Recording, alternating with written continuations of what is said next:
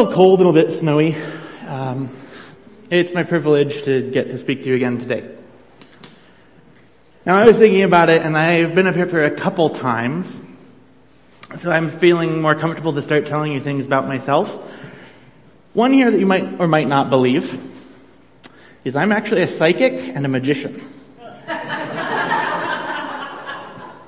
You don't believe me, right? Okay. So, I can prove that somewhere in your home or where you spend time, there's something that you treasure. And I can tell you just what it is. I'm starting to hone in on it. I'm channeling the great Sean Spencer.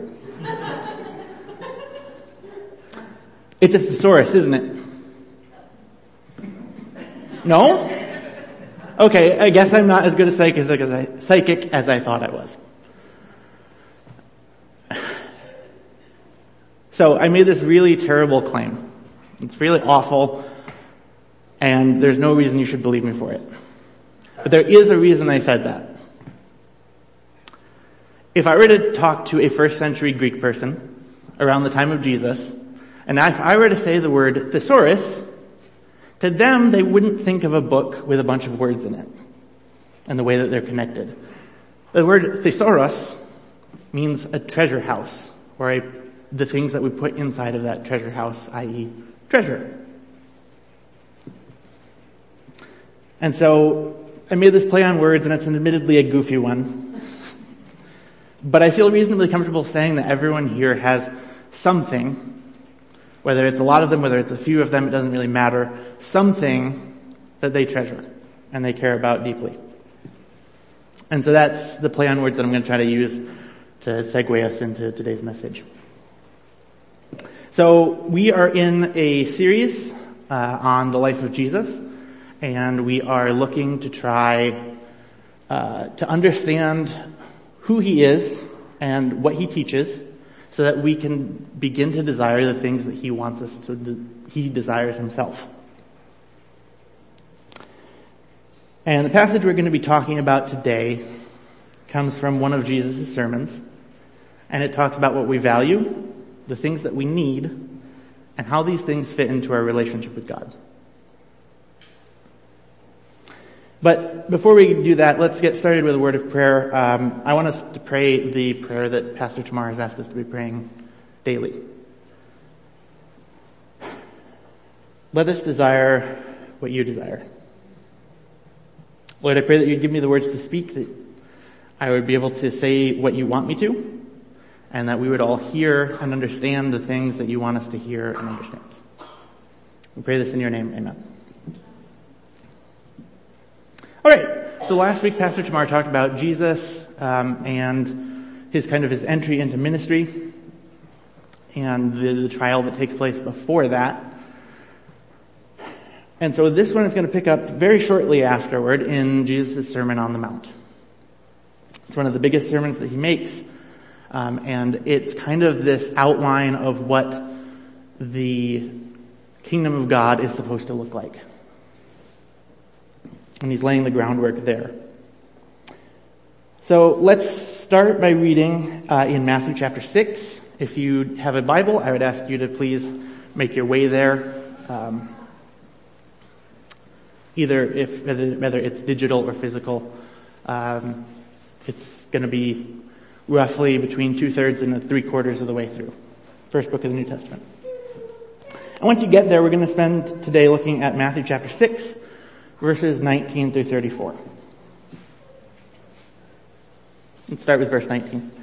Do not store up for yourselves treasures on earth, where moths and vermin destroy, and where thieves break in and steal.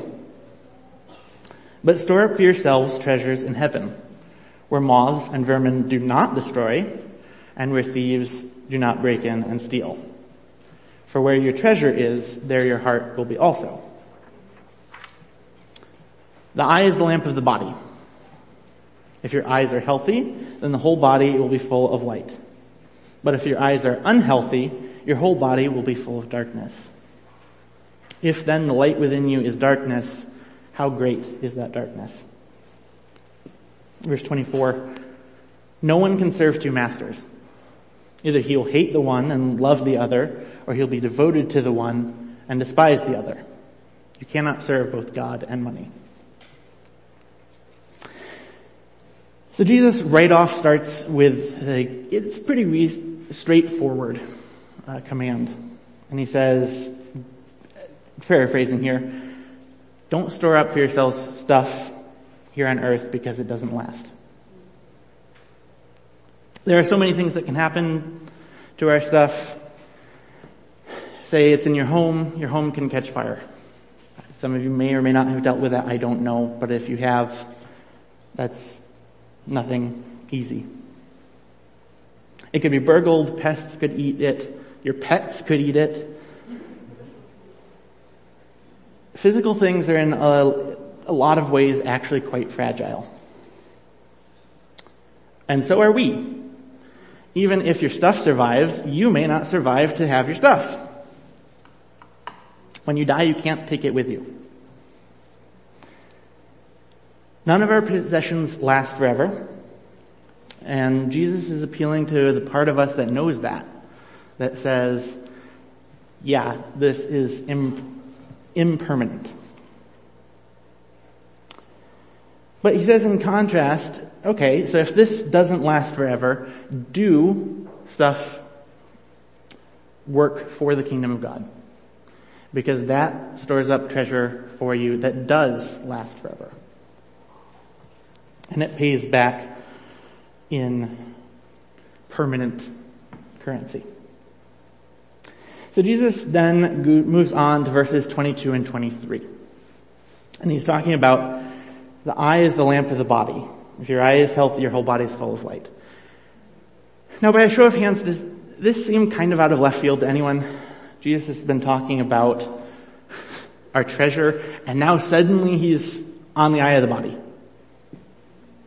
Where do those things actually line up? So for me, it was more helpful if I take a break here for a second and move on to verse 24. And then we'll kind of draw some parallels, and we'll hopefully be able to, with some clarity, look back at verses 22 and 23. So, we just discussed verses 19 and 21. They point to two alternatives. You either put the world and the things that you can get in it into your main focus, and you treasure it, or you put God there.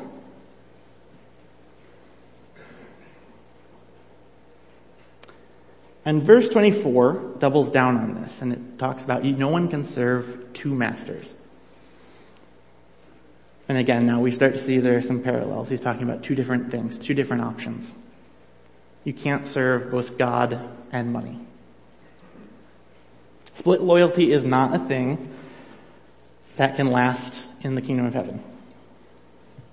You can't serve Jesus and still make your own needs and desires the first priority. Again, not long term.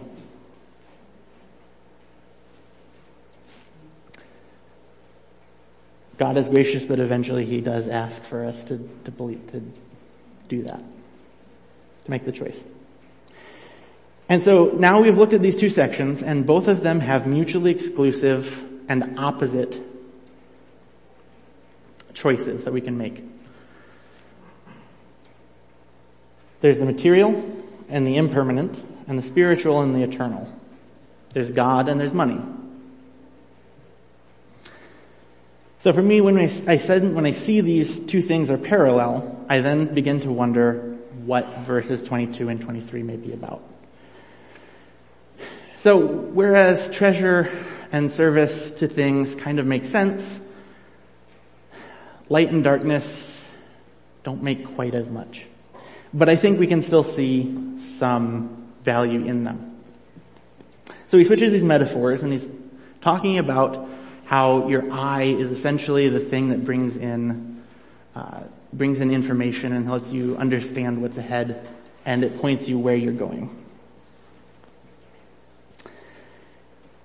And so if we are pointing toward God, who is the light,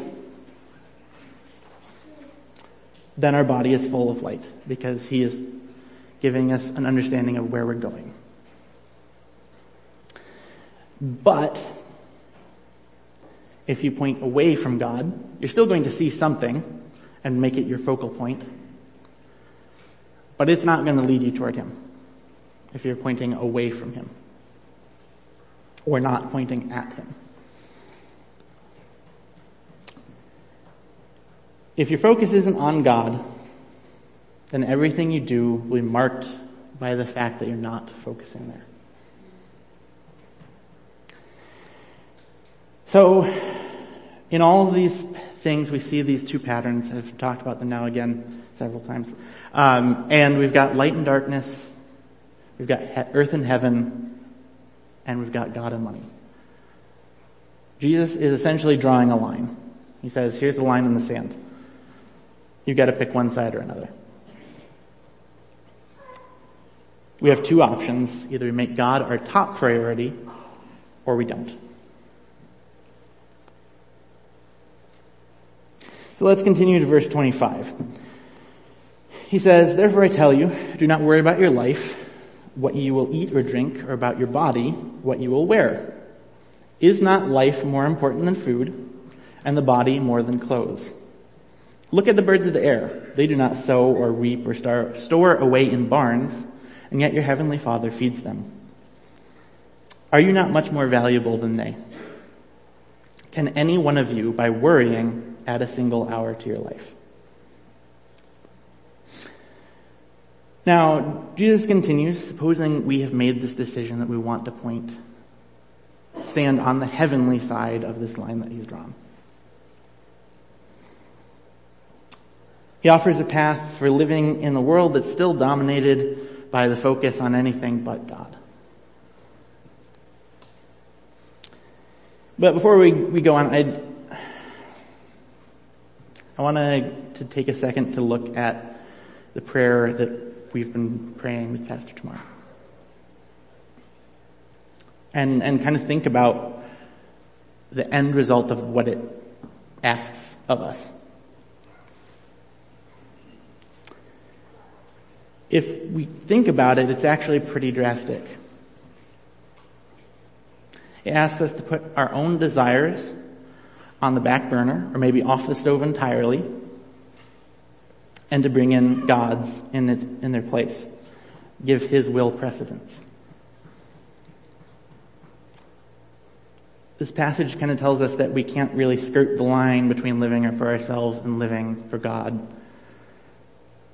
Jesus wants us to be all in. He says in Luke 14:33, if you can put that up on the screen. Should be the first one, I believe. In the same way, those of you who do not give up everything you have cannot be my disciples. And for me, I'm going to tell you that raises my hackles a lot.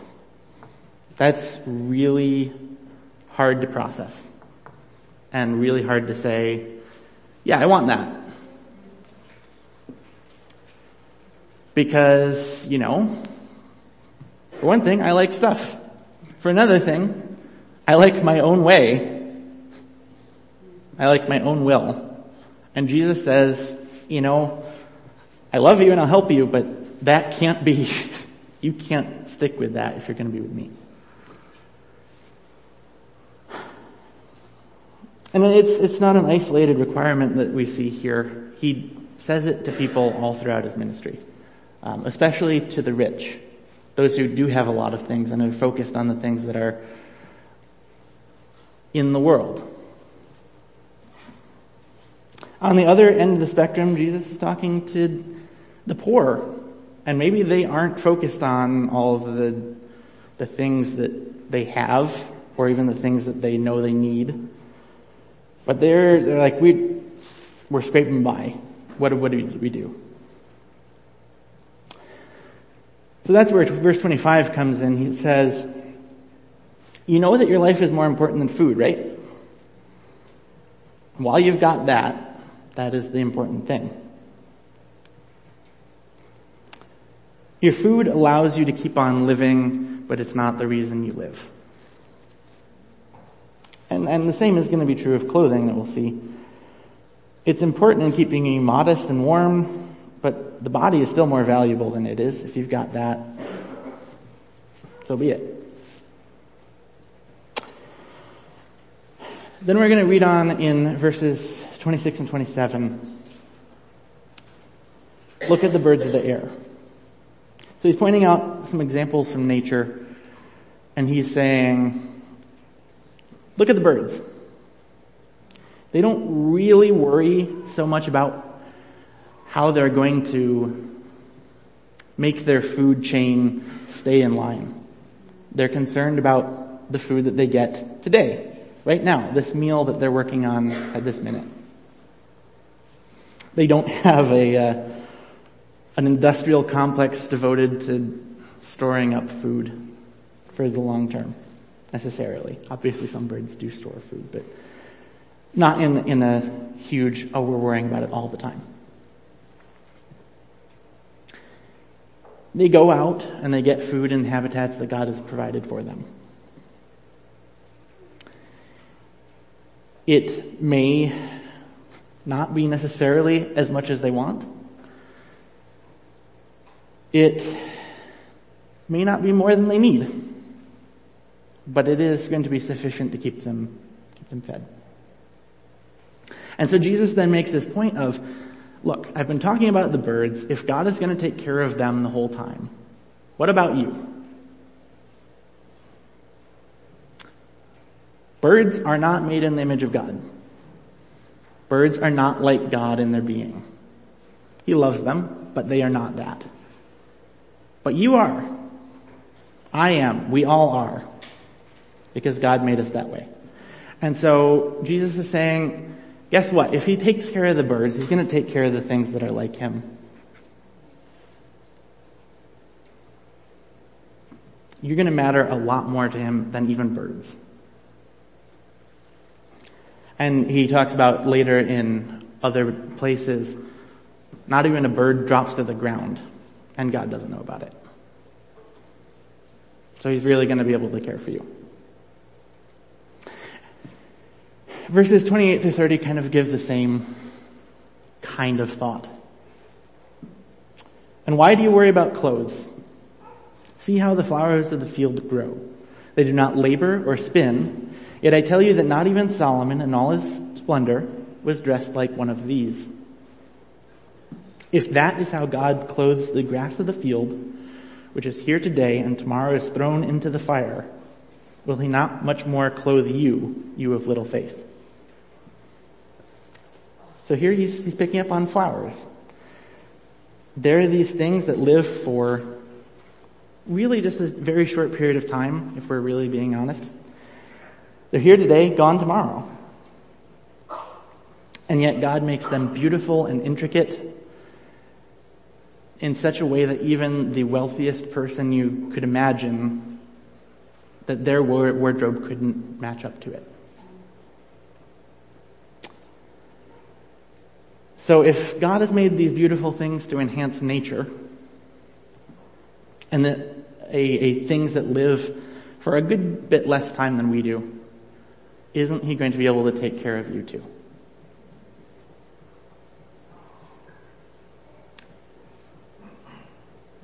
And so then we're gonna move on to verses 31 and 32. Jesus is gonna follow the theme that he's been having since the start. Don't spend all of your time focusing on the things that will ultimately not last. He says, so do not worry, saying, what shall we eat, or what shall we drink, or what shall we wear? For the pagans run after all these things, and your heavenly Father knows that you need them. These are things that everyone is trying to get. And all the people who live in the world are concerned about them in some capacity, and that's the thing that kind of drives them. And so Jesus is saying that as a Christian, we have a different priority, that we don't put our main worry in where those things are going to come from. But they still get taken care of. because God knows that we need them.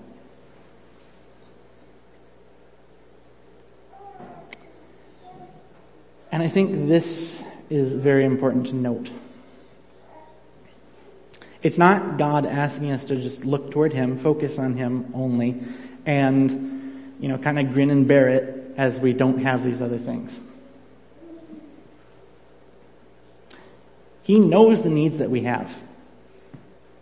For one thing, He made us with those needs. If God knows what we are as He knits us together in our mother's womb, as the psalm says, He knows how we work, how our bodies work, and the things that they're going to need. But even more amazingly than that, Jesus lived in that body. He lived in one of our bodies, and He knows the things it needs. And so He's not going to get lost in knowing the things that are going to be important to us. So instead, the point is not to ignore our needs or to give them away and never have them fulfilled. But our point is to point toward Jesus. And as we are working toward His kingdom, He's going to add the things that we need. Verse 33 says, "Seek first His kingdom and His righteousness, and all these things," and we're talking about the things that the pagans run after, the what should we eat, what should we drink, what should we wear, those are going to be added to us too.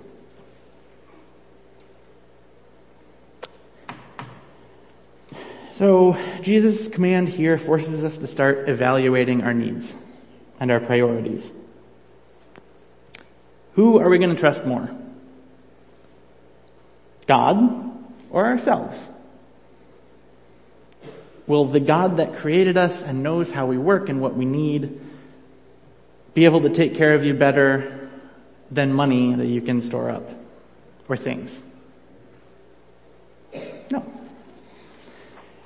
There are things that we need, and we can devote our attention to them and making sure that we never are without them, or we can prioritize looking to God. So I think it's helpful to remember that in the same sermon that Jesus is preaching here, even just 8 verses before this, He teaches His disciples how to pray. So Matthew 6, 9, and 10 say, "Our Father in heaven, hallowed be your name. Your kingdom come, your will be done, on earth as it is in heaven." When we follow this prayer and use the format that it provides, our first request is that God will make His name higher and holy, and it's set apart above everything else. And then we ask that we make His kingdom grow. And in both cases, we're making the focus of the prayer on God and God's kingdom. But Jesus doesn't stop there. He could have, if He really wanted to. God's power and majesty are worthy of praise, and acknowledging that could be considered enough. By rights, we can stop there, and it's an appropriate prayer. But Jesus doesn't stop there. He doesn't do that. He goes on. 11 through 13, "Give us today our daily bread, and forgive us our debts as we forgive our debtors. And lead us not into temptation, but deliver us from the evil one." Jesus is showing us that we focus on God first, and we present our requests then of the things that we need. And God is interested and wants us to ask those things because He really wants to give us the things that we need.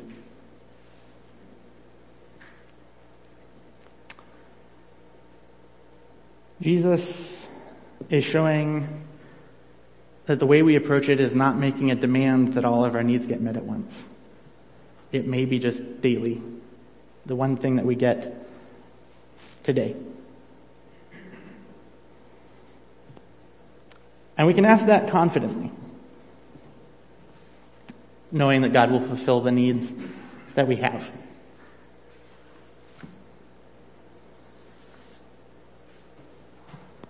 So another thing, and we're going to slightly skim because this changes perspective slightly. Throughout this chapter, right now we've been talking about physical needs, but throughout the chapter, Jesus has been making the point that when you do a thing, there will be a result. Again, Newton would tell us the same thing: for every action, there is an equal and opposite reaction. Now, is the action equal? Who knows? But what I mean by this is that he says, if you do certain things, you will get paid in the same manner that you did the action. We get what we get paid by the master that we serve.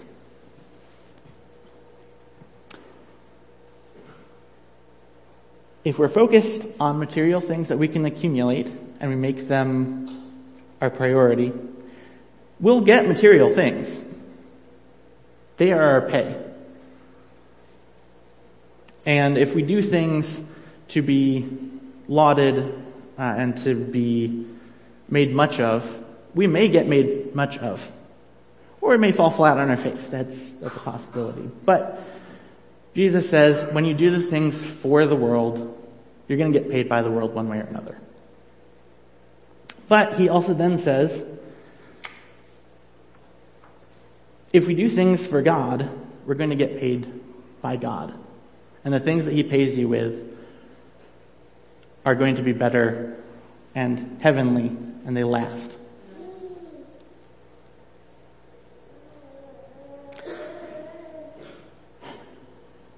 So we know that God doesn't ask us to work without reward.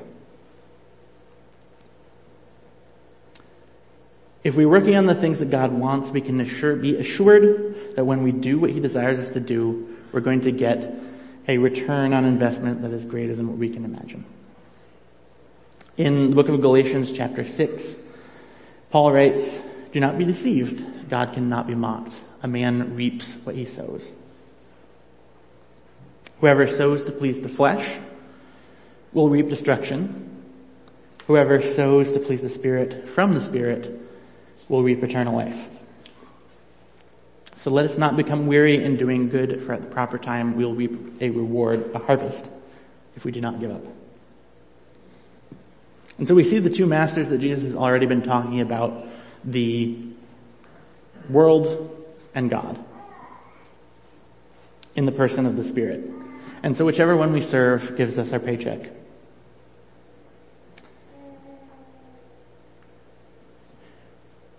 And now we swing back, because in this Matthew passage in verse 33, we see that not only are we storing up this eternal pay, we're also storing up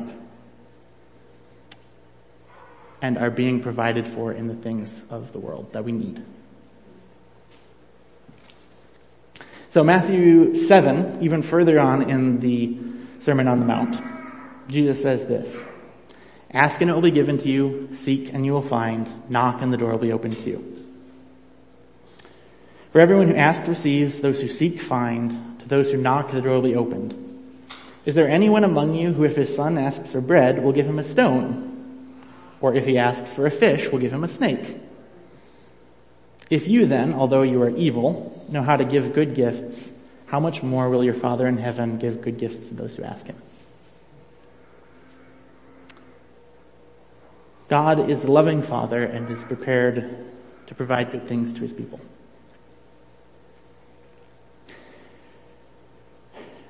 And we're going to be done pretty soon. I promise. Now, it's pretty easy to say all this. But with most things, it's much harder to get it to stick and to apply it. I can think of any of a number of situations that would make me anxious And I'm guessing if I asked for a suggestion from you guys, I would get a lot more.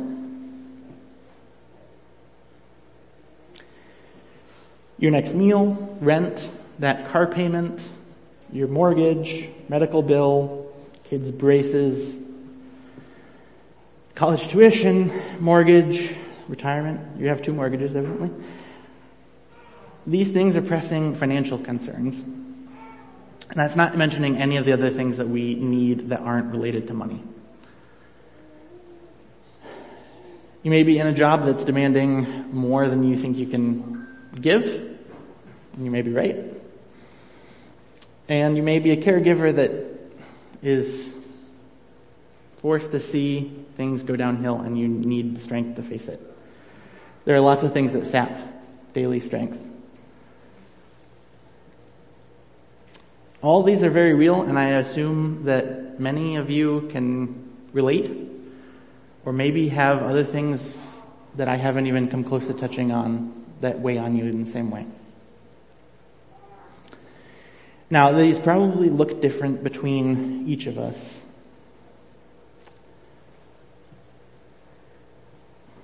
And we all have to face them. But in this passage, is Jesus telling us that if one of these concerns show up and we get bothered by it, that we're sinning? No. No. I don't think that's what he's getting at. So I think he's making an invitation to turn to God, who is capable and eager to provide you with what you need, and to focus on him. Those troubles may not simply disappear. They often seem not to, even. But he will still provide for those needs that we have.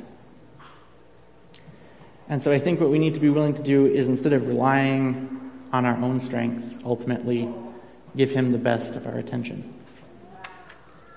So the Apostle Peter in 1 Peter 5 says, "Humble yourselves, therefore, under God's mighty hand, that he may lift you up in due time.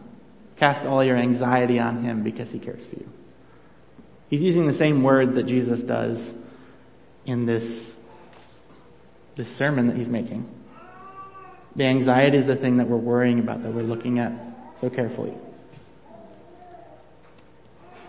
And in a similar vein, Paul writes in the letter to the Philippians, "Do not be anxious about anything, but in every situation, with prayer and petition, with thanksgiving, present your requests to God. And the peace of God, which transcends all understanding, will guard your hearts and minds in Christ Jesus."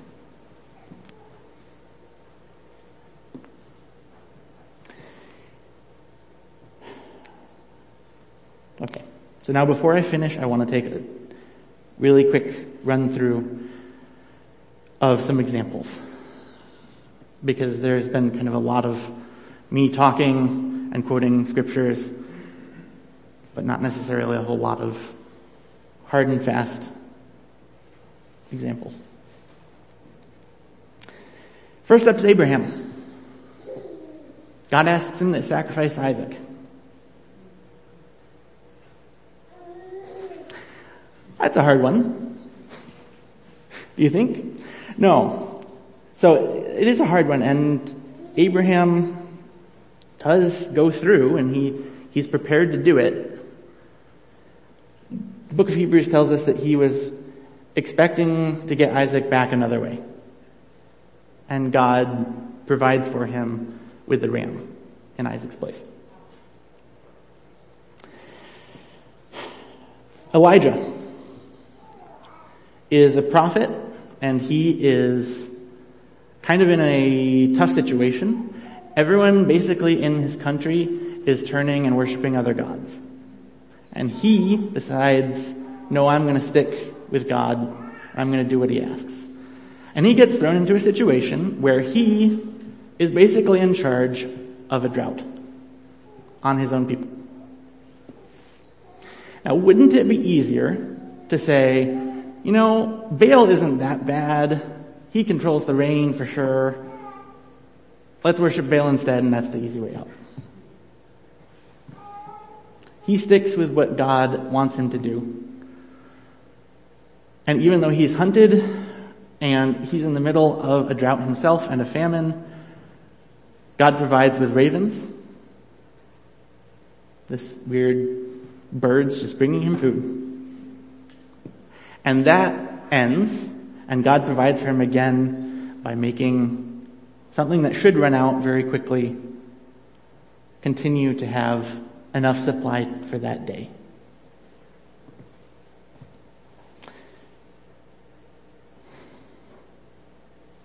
Then we'll jump ahead a fair ways to what Pastor Tamar talked about last week, with Jesus and this temptation by the devil to make food. Jesus is hungry.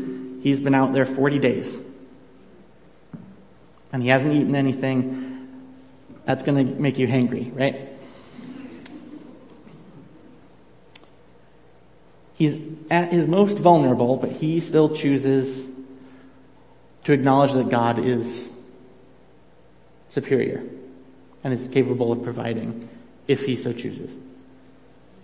And at the end of the temptation, God does provide. He sends angels who take care of him.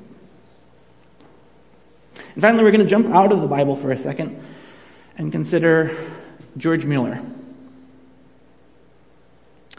Some of you may know the name, you may not. If you don't, that's totally all right. Long story short, he ran an orphanage in Britain in the mid-1800s that ended up taking care of over 10,000 kids. And while some months and days he may have had money to be able to spend and buy a meal and secure that for these orphans, some days he had no clue where it was coming from. And he said, God will provide. Because he believed that his work was in keeping with what God wanted and that God would do what he had promised.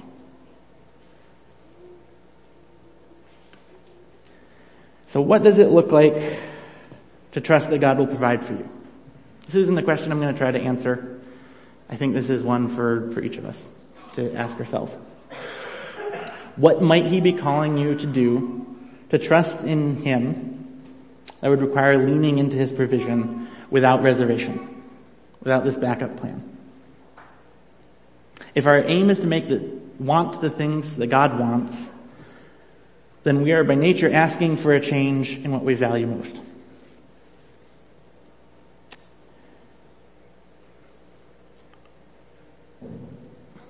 When you and I seek God first, he is capable and pleased to fulfill our needs, whatever our circumstances. Remember that what we focus on dictates the path we follow.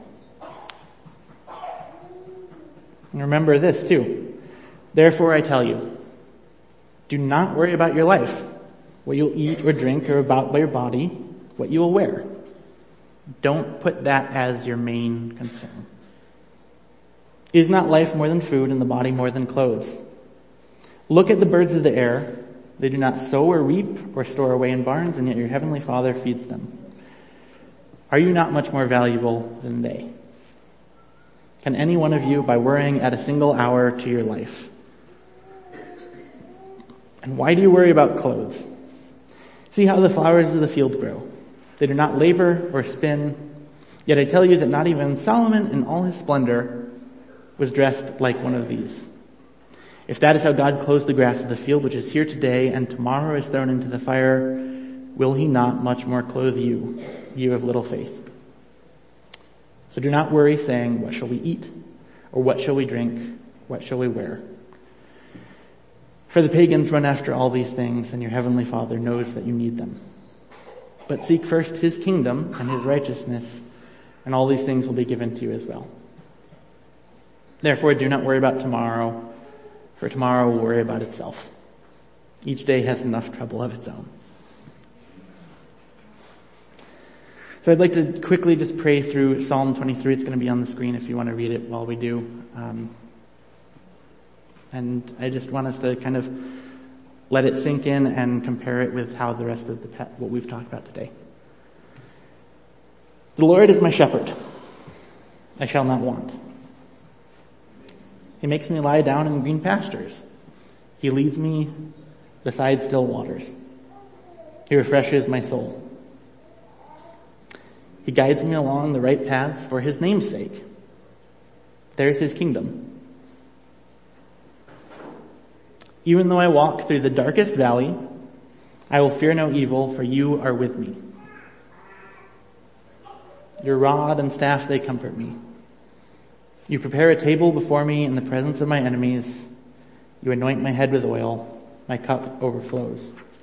Surely your goodness and love will follow me all the days of my life, and I will dwell in the house of the Lord forever. Amen.